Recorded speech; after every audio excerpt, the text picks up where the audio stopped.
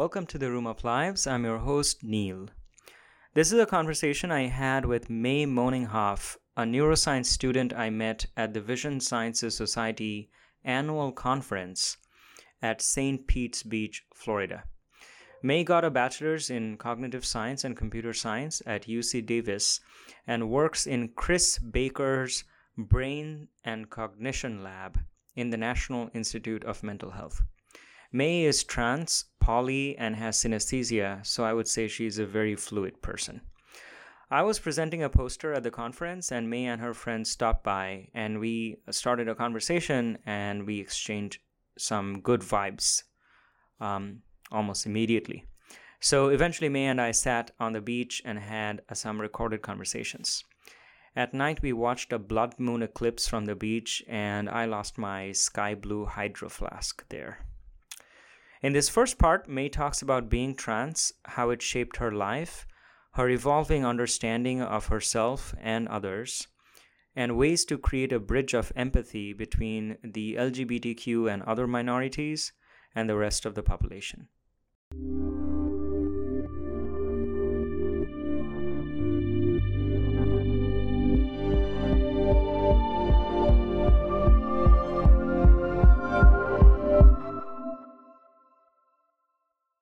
So I want to start first with a bit of a biographical overview. Okay. Who are you, May? Where do you come from? What has been your brief? What was your parents' childhood upbringing, life story so far? Getting into science. What have you done so far? Just to get a kind of background of who you are.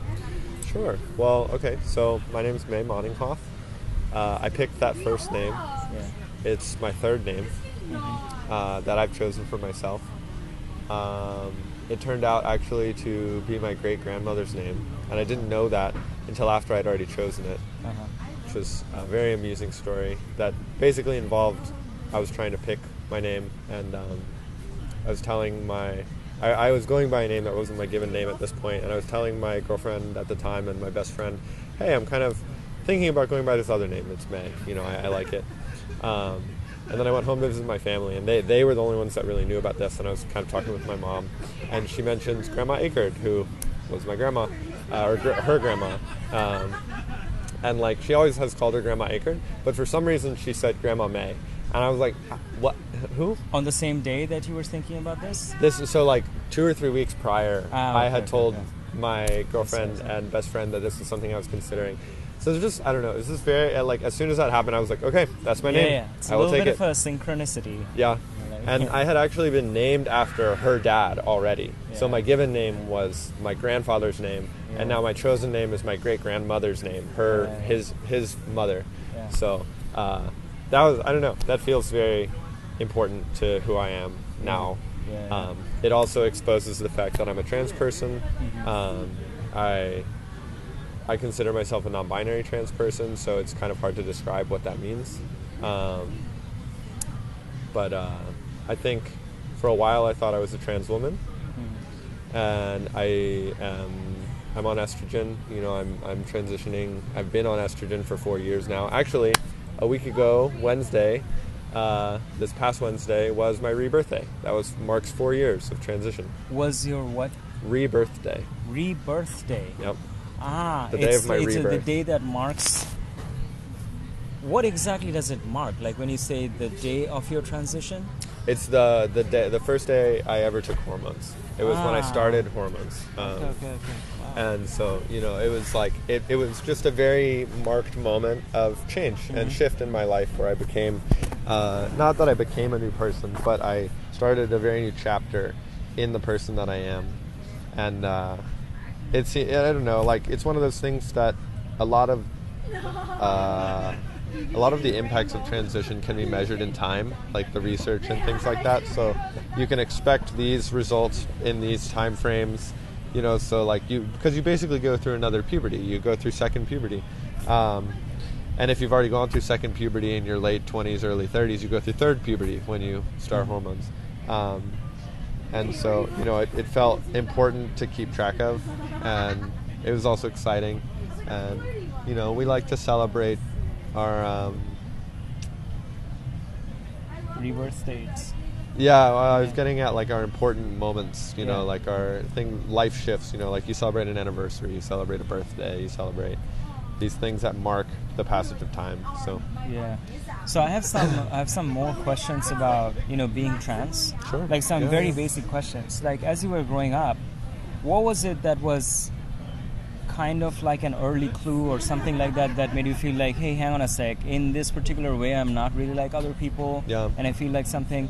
Could you like kind of give me like a, you know, being trans for dummies version for just I'm like good a at that real one. yeah. I you know, I think it's something that I always kind of like knew implicitly, and I'm a very pragmatic person. Like I'm kind of realistic, and when something, you know, feels wrong in my life or like something bothers me, I think about whether I can change it or not. And if I can change it, I say, do I want to? And if I want to, I do something about it. And if I don't, I don't. And either way, I'm resolved. And if I can't change it, then, you know, the question becomes like, can I accept it? And if not, what does that mean? You know, and usually the answer is I will accept it, because if I can't change it, not that I don't want to change it, but if I can't change it, or I feel like I can't change it, then I'm like, there's no use letting it bother me. And so I think as a young person, I was aware that I wasn't aware that I was trans. Like I didn't understand the concept of trans, but I knew that I was a woman. I knew I knew it. I just knew it. Like as I felt far it. back as your memory goes? Oh yeah, I remember like being like 5 or 6 and thinking like I was raised Christian, and I'm still very spiritual, but I'm not. I don't practice organized religion. Were you raised like very Christian or? I wasn't like Catholic. No, okay. We were Protestant, and so that tends to be like the looser of Christianity overall. And we go to church regularly. My parents aren't like die hard, you know, like they believe in God. It's very important to them, but I think that we're this like, for me, what feels like a very special form of spirituality, where it's like it's about the kindness, it's about the love, it's about the hope, you know, and things like that. And it's rarely about the sin or the wrongness, unless the sin or the wrongness is being unkind, you know, like it's you are good to others, you share, you take care of people, you listen, you're humble, you know, like these were the kind of things that they really cared about. But so I remember as a really young person thinking, thank God heaven exists, because one day I'll die and then I'll get to have my real body in heaven. And I thought that at like 5. Why did you think that? Because you're like, heaven is a place where like things are just, you know, like the ideal that you would like to have, and this world is kind of imperfect, and one of the clearest ways that this is imperfect for me is that I'm not exactly in the right body, so heaven should be like that. That's exactly. So interesting. And to me, heaven was always like this mind palace kind of place where you could do whatever you wanted. Anything was valid. And you could have what you wanted, you could be who you wanted, you could be around who you wanted.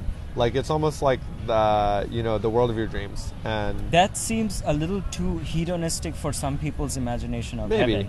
Maybe. And I mean, that gets into a whole nother topic. Yeah, about, I know. I kind of wanted like to reserve that for later. You mentioned that in your email about, hey man, like just do what you want to do as long as you're being kind. Well, we'll get to that later. Yeah.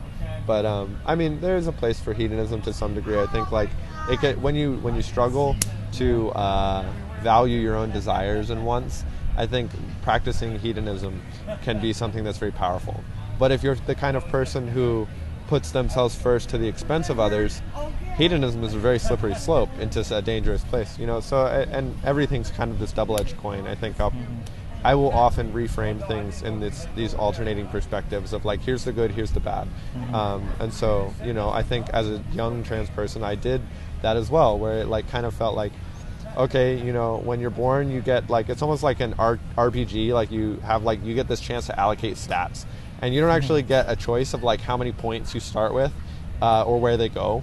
They're just like some other external factors, you know, like your ancestry and your culture decide those things for you, and your genetics, like, and some interplay of them, like they spend those points. But of course I didn't think of it so scientifically as a kid, but I was like, you know, I feel like I kind of got pretty lucky. Like I got a lot of points and I liked where they went mostly, except for in some few categories that were like very bad, you know, such as being trans, right? Where like I felt and it's almost like, you know, like you get something because something was costed.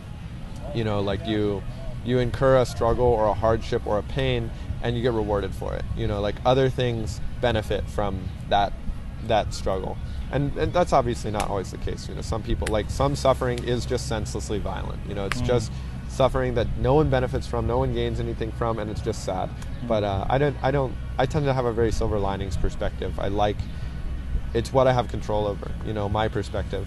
And I think that part of the reason that I have that silver linings perspective is, well, first of all, my mom has never had a bad day in her life. That's just the kind of person she is. Like, wow. Even her bad days, she's like always looking for a positive spin, and that's how she gets through her life. She's always trying to cultivate hope inside of herself. So that being said, I feel like that's a perspective I adopted really early on, and it's how I got through the experience of being dysphoric and feeling like I didn't fit. And when I was young, it didn't feel like a painful thing necessarily. It felt wrong, like something felt weird about it. But I think I feel more strongly gender euphoria than gender dysphoria. What is gender euphoria? It's kind of like the opposite of gender dysphoria. And dysphoria being like, oh, my body parts feel wrong, you know? So like the fact that I grow facial hair, or that I'm so tall, or that I have, whatever facial features I have, or whatever anatomy that I have feels wrong and bad.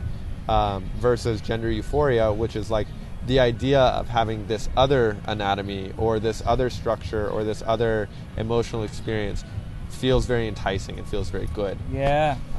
It's, another one of those two sides of a coin kind of things where most trans people experience some mixture of the two. But I think it reminds me a little bit about how you were describing your parents' kind of religion or spirituality, where it was like focused more on the kind of like the optimistic or the bright side, or the absolutely less about the not this and not this, and more about what can you be? What do you want? You're right. That's very true. Absolutely. So I think that for me, it's always been about what am I walking towards versus what am I running away from. So did you tell your parents about this as a kid? No. No. I didn't know what a trans person was. And like I said, I was very pragmatic. Yeah. So I looked at my character sheet and I said, well, I don't think I can change that one, so I'm going to get over it. And I moved on. But did you say anything about, hey, I don't feel okay in my body, or like, kids' terms or things like that? I don't feel so. like I'm a man, I'm a boy, nothing like that. No, and that's the thing. It goes back to, like, I kind of feel like a non-binary person, where if I had been born AFAB, if I had been born female, AFAB is assigned female at birth, and AMAB is assigned male at birth. So they're acronyms that can be used, and so I think some people don't like them. It's with trans people, like, everyone kind of has a different preference of what they describe. But I think for me, the experience of being a socialized male trans person and a socialized female trans person are notably different. So when discussing non-binary identities, I think I would never use these as ways to out people, but as a trans person discussing what it feels like to be trans, I think when I discuss my experience with non-binary AFAB people, it's notably different. We were treated by the world differently, and there's a way to describe that with, these terms. And that's how I use them. And some people, not a huge fan of them, and I get that. I would not use them for someone who wasn't comfortable with them, and I wouldn't use them to out someone who didn't want to be outed. But as I discuss myself, I will use them. And so...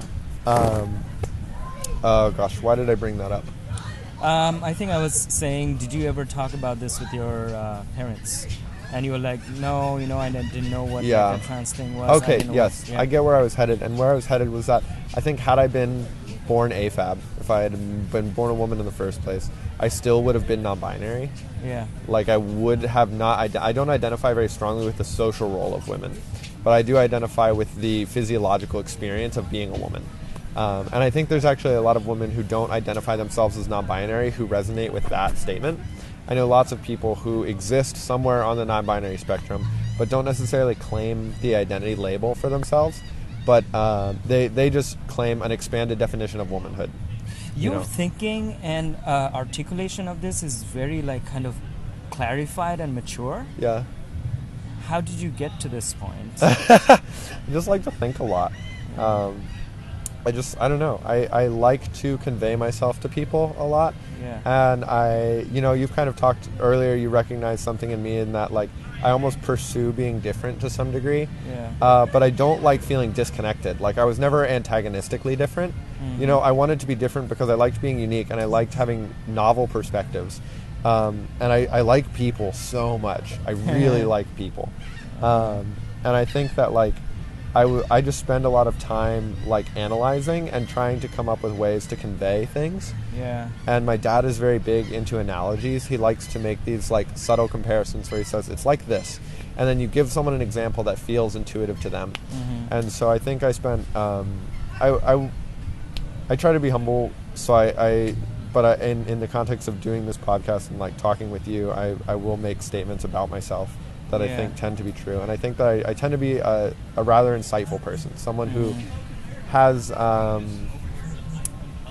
the ability to see into people and what they're like and what they know and what they think and what they feel. And I try to use that to modify myself and code switch my behaviors and what I'm trying to say into a way that I think they'll understand based on what I know about their priors. Yeah. But my question was not just about you explaining things clearly to me, but also being able to understand clearly for yourself what's going on. You just mentioned two different dimensions. One was physiologically, you feel more like a woman, but socially and culturally was something else. Yeah. And I think for a lot of people, especially when their experience doesn't match up to what most people's experiences are, what most of human vocabulary and teaching and education is about, then they may end up just having like a weird, cloudy, muddy, ambiguous... They don't know how to describe it. There's no trans education in schools where you learn this concept like, wait, hang on a sec, there's like 3 dimensions to this. Where am I on each of these dimensions? So you had to figure it out for yourself? Absolutely. Yeah? Okay. Yeah, I mean, so you could... Yeah, trans women really love to discuss a lot of these things. So if you engage with trans politics and if you follow trans people, they will talk about these things a lot amongst themselves.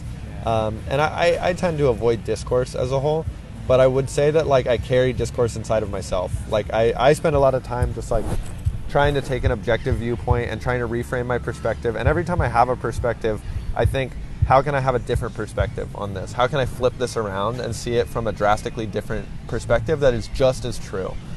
And so I think that kind of practice leads to, it's a mindful practice, you know, and it's a ego death kind of practice where you're willing to look at yourself and try to see yourself in a true light. And also, you know, I've spent a lot of time, I couldn't have said what I said to you just now 4 years ago. When I first came out, I didn't know those things, you know. I couldn't have said them the same way. But I've spent so much time explaining myself to others, explaining myself to myself, seeking understanding of myself, seeking understanding of others, seeking to be understood by others, that the words just kind of come now, you know. And I think there was a time when I identified as a trans woman and I swung very hard towards it, and it felt wrong, like it didn't feel quite right. So I swung back towards non-binary, but I never wanted to stop estrogen. I never wanted to stop transitioning because actually the problem for me was that I liked masculinity. Sometimes I like being perceived as a man. I like being perceived confusingly. I think if I was born a woman, I would have felt happier with my body, but less happy with my social role. You know, I think there's a lot that I learned being socialized male that I still like to employ, that still benefits me, that I still carry myself like a man in many ways. And that's not to say that all trans people do this, but I do. And so, you know, recognizing that I had this dissociation between what I felt like my body was and how I wanted to be treated was very useful. I wish people would perceive me as a woman first and then as a degendered being. Yeah. You know, I wish that sometimes people would treat me like they treat women without me having to explain to them that I'm one. And having this non-binary presentation doesn't get me there as easily as I'd like. You know, I think people first realize that they think I'm a man, and then they realize, wait, maybe you're non-binary. But actually what I want them to do is kind of like jump to the other side. You know, I need as them... the default. Yeah, like I need it's like, it's easier if you can see it, but I'm also imagining a line, and obviously gender is not linear, but if you're imagining a line where like man is on one side and woman is on the other, it's like I was born on the man side, and then I wanted to like jump over to the woman's side all the way to the opposite end so that I'm perceived first as a woman, and then I wanted to walk into the center, you know. And I think a lot of people are more likely to perceive that I'm on the left side, or I'm left being male for me, because that's how I'm referencing it. They perceive me as from the male side, having walked to the center. But actually, for me, it was more like I jumped over to the opposite end and then walked to the center. And that feels a lot more true to my identity and like the kind of person really appreciate how you're like so straightforwardly and clearly explaining this to me. It feels like I'm walking with you in a landscape that's not just filled with landmines and trip switches about, oh my god, when are we what are you gonna say? When like, am I gonna like offend you or something? This is just like a very, hey guys, come on in here. I'm just gonna explain to you. Let me show you. On your left here is this and blah, welcome blah. to my crib. yeah. Let's go. So this is something that I mentioned before while we were not on a recorded conversation.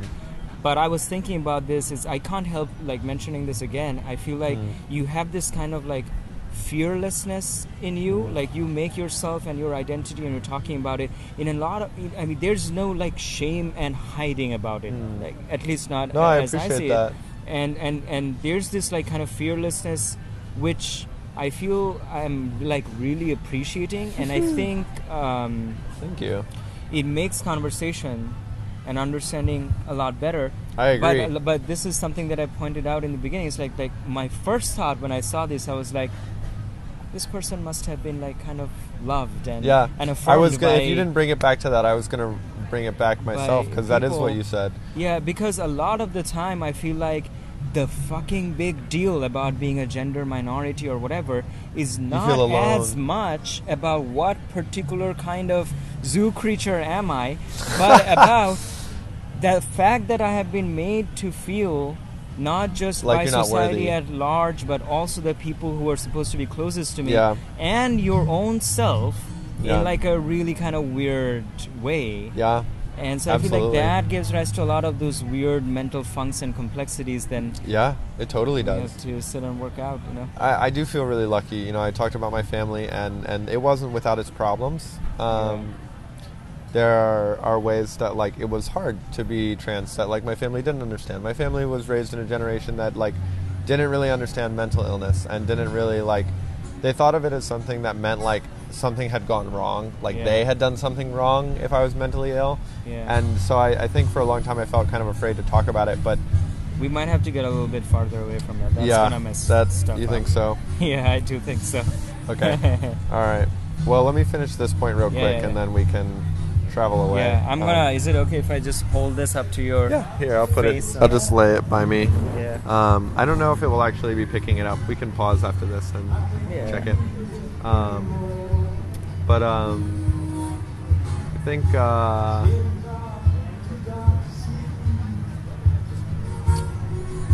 I was very lucky to be raised by people who love me very implicitly, and I think that gave me a lot of this like unshakable, firm foundation to build myself on top of, where it doesn't feel like people can take it from me. Yeah, nice. Yeah, no, and I actually like being trans. Yeah, you do?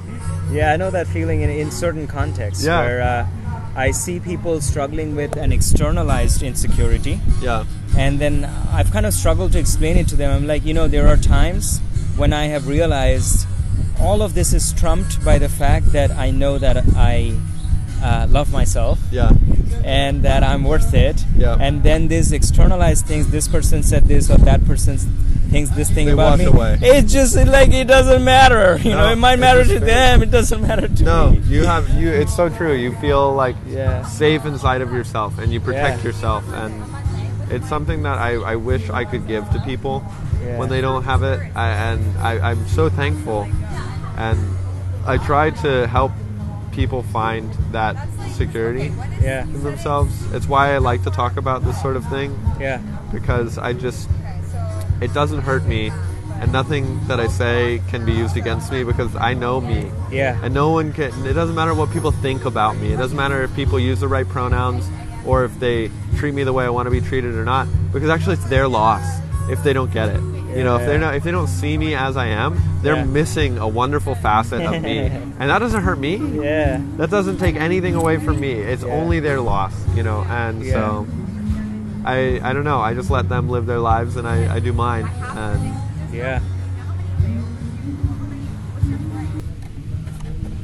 really kind of we're talking about this sense of safety and love that you that feel in experience in being yourself.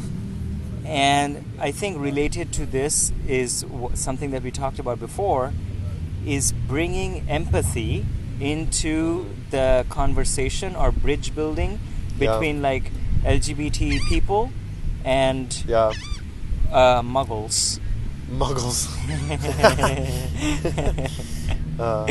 Those blessed with our presence. Did you just come up with that? Yeah. Yeah, so we were kind of talking about this before, is that I feel a lot of people don't want to touch these issues with a 10-yard pole, right, because they're like... They're afraid of the backlash. Yeah, they're going to be like, hey, you are a something-ist. Yeah. And you go to hell, and we're going to shame you on the internet, and we're going to tell everyone about how you are, misogynist. It feels like just everywhere is just like trip switches. You don't know. Well, fortunately, I'm trans, so I have a trump card, and I can say whatever I want. Nice. At least about transness. That's not true, but yeah. No, I get frustrated with discourse. I think there's a lot of value in discussing these things. Yeah. But actually, a lot of the discussion that happens does not have value. It is not that it doesn't have value, but the point of the discussion is actually not to make things better. It's just to let out your feelings. And sometimes that's nice. Sometimes it's necessary. People are mad and frustrated and hurt for a lot of really good reasons. But I think if you want to make positive change, if you want to make progress, I think black movements, I think, really understand this, in that, like, if you want to make progress, you actually have to put your ego away a little bit. You have to be willing to deliver your message in a way that the other people can't just chuck it out. Yeah. And I think when you get mad, when you get upset, when you start lashing back out, it gives them ammo to disregard your position. Yeah. And it also, it affords them the ability to ignore the bigger point of what you're making by pointing out the smaller point of, did you see how the tone or the thing that he said? Yes, you're rude. You didn't.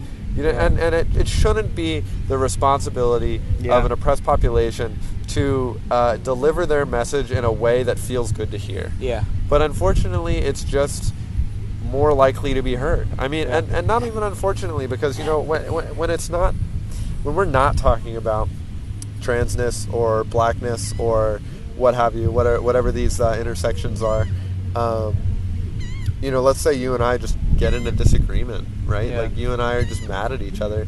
If I come to you hot and pissed off, we're gonna wrestle it out, and maybe that needs to happen a little bit. Mm-hmm. But if I came to you and I said, hey, Neil, I know that you're upset. I know that something that I did hurt you, but something that you did also hurt me, and I want to talk about that. I want to connect about that. I want to apologize for the ways that we misunderstood one another. I think you're going to get a lot farther. Mm-hmm. That's what I think. I feel more successful when I'm willing to put my ego aside and apologize.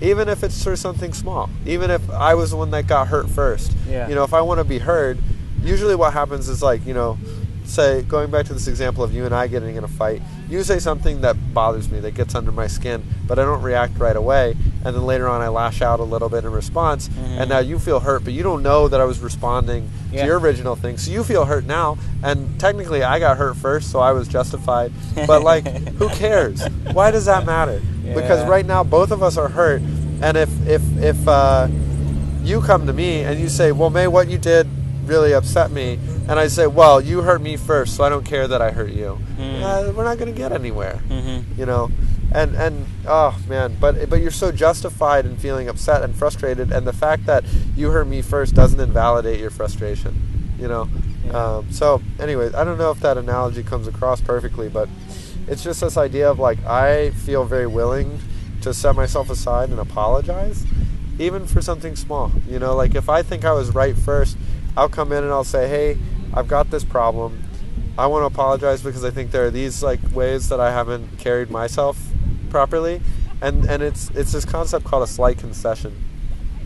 And if you're willing to make a slight concession, the other person is also often willing to make a slight concession, and then those concessions can compound to where you're actually hearing each other again. But if neither of you is willing to budge at all, then you're not going to make any progress. Someone has to budge first.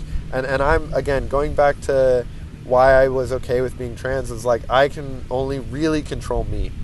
I can influence others, and my actions have impact. But at the end of the day, I'm the only one who I can decide to do something different. Yeah. You know. And so when I'm frustrated, I try to do that because I can make it easier on everyone. And do you usually find this kind of empathy like easy or easier than the next person? I think so, yeah. And, I think it comes really easy to me. Yeah. That's crazy. That's crazy in the sense that that's like a crazy big deal for me. Because I feel like that's one of... this is something that I wanted to be a little bit vulnerable about. Yeah, sure. In talking about myself, is that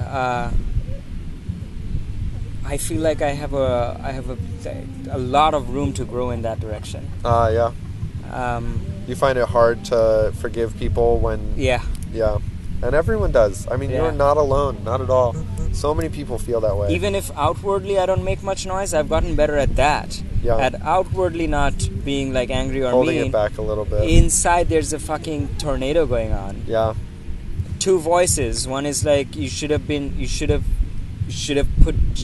your foot on the ground a little bit harder there, buddy. And the other voice is like, man, look at yourself. You so think mean. you're on a spiritual path? Yeah. Huh? Look at all this anger. Your face is all tight, and you're not beyond this. And that's really common, actually. it happened this morning. I was telling you about this guy that I got like mad about, and I shot him like a kind of like, I would say, to be very fair and respectful towards myself. I was not exactly just mean and angry in the email or in the text. Most of it was just a very firm expression. Yeah, sure. Hey, I am upset because of this reason. And in a way, that's still better than what I used to do, where earlier I would just yell, and then I read a book called Nonviolent Communication. And now... And it worked. Even when... No, it didn't completely work, but it has seeped in a improved. little bit Yeah. more. Even when there is violence, I try to say, hey, this is what happened, this is how I feel, these are my needs, this is not being respected. So instead of just making an angry chimpanzee sound, it's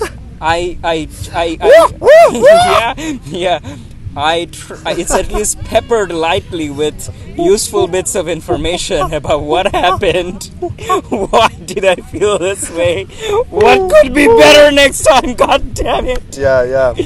Yeah, but I still feel like a lot of struggle about this. But that's great work. I mean, you can't change things just like that. Like about yourself. Like our brains are physical beings. Our minds and our emotions, they like take time to move. Like you think about you're moving in your house. You got to keep going back and out. You got to keep going, getting stuff, bringing it in, go get more stuff, bring it in. You got to put effort into moving things. Yeah. And then at some point, things have been moved. But you can't just pull up with the car and be like, okay, moving, and then it's done, right? Yeah. You have to work slowly. And then once you get everything inside, then you start unpacking it. It becomes a mess. You start arranging it, and but you make progress over time. Yeah. And I think that what you've just described is yourself making that progress, right? And that work of getting better at stopping the angry chimpanzee sound and choosing to say something level-headed, soon that becomes second nature. Yeah. And then you get to start working on something else that you like even better than that. Something that is actually helpful is that it's not a completely thankless job. Thankless or tactless? Thankless. Thankless, yes. As I keep moving in this direction, the gears are not grinding against each other internally. Yeah. The internal friction is reducing. I am more at peace with myself. Yes. I feel better and more respectful Amazing. towards the person that I am. Yeah. The pain in my facial area that is like my baseline existence is reducing. Yeah. And my overall level of happiness. Yeah. And even when there is conflict, if I feel like there was actually a conflict with this kind of girl that I was sort of with until a couple of days before I came to the conference. Oh, wow, that's raw. But we were kind of in a weird twilight zone. Yeah. Well, I'm not going to get into the details of it because it's not very relevant, but we had a sort of fallout with each other. Hey, Spence. Nice evening, huh? Yeah, oh, it sure is, my friend. Yeah. Enjoy it. See ya. See ya.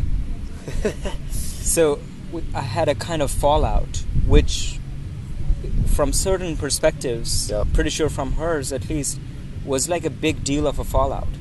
But I notice that I don't have too much lingering. You feel resolved. I feel resolved in the sense that I felt like throughout that entire thing, I did not do anything that I feel bad about. I felt like the ways in which I acted were completely aligned with what I believe are my principles. Good. And so there's nothing left to do. Yeah, there's nothing left to do. And I think the right steps to take for me are the ones that I took. And if the outcome of that is that this relationship is not going to go in this particular direction, then so be it. That's okay. And I think if I had to make those compromises in order to go in that direction, my face would start filling up with that tension due to the consequences that would happen. So I noticed that, wow, I'm being kind of light and free liberated in ways that I did not expect in the past. Yeah. And it's kind of coming out of a process of trying to align myself with my values and being able to sacrifice some of the lower hanging things. Right. It's easy to get mad and it feels good right away, but long term it honestly doesn't usually feel so good. And your body starts to learn like, hey, actually I like this long term reward a little better. Yeah. You know? Yeah. And I think with time and iteration the long term reward hits earlier. Yeah. When you're like, oh, hey, hang on, remember this? You're feeling kind of bad about this, but you did this. You start expecting it sooner. Yeah. And so it's easier to continue on that path because you know that you will be rewarded for the effort. Thanks for joining me and May today in the Room of Lives. In the next part of our conversation, we discuss the idea of holding lightly in relationships and even in science.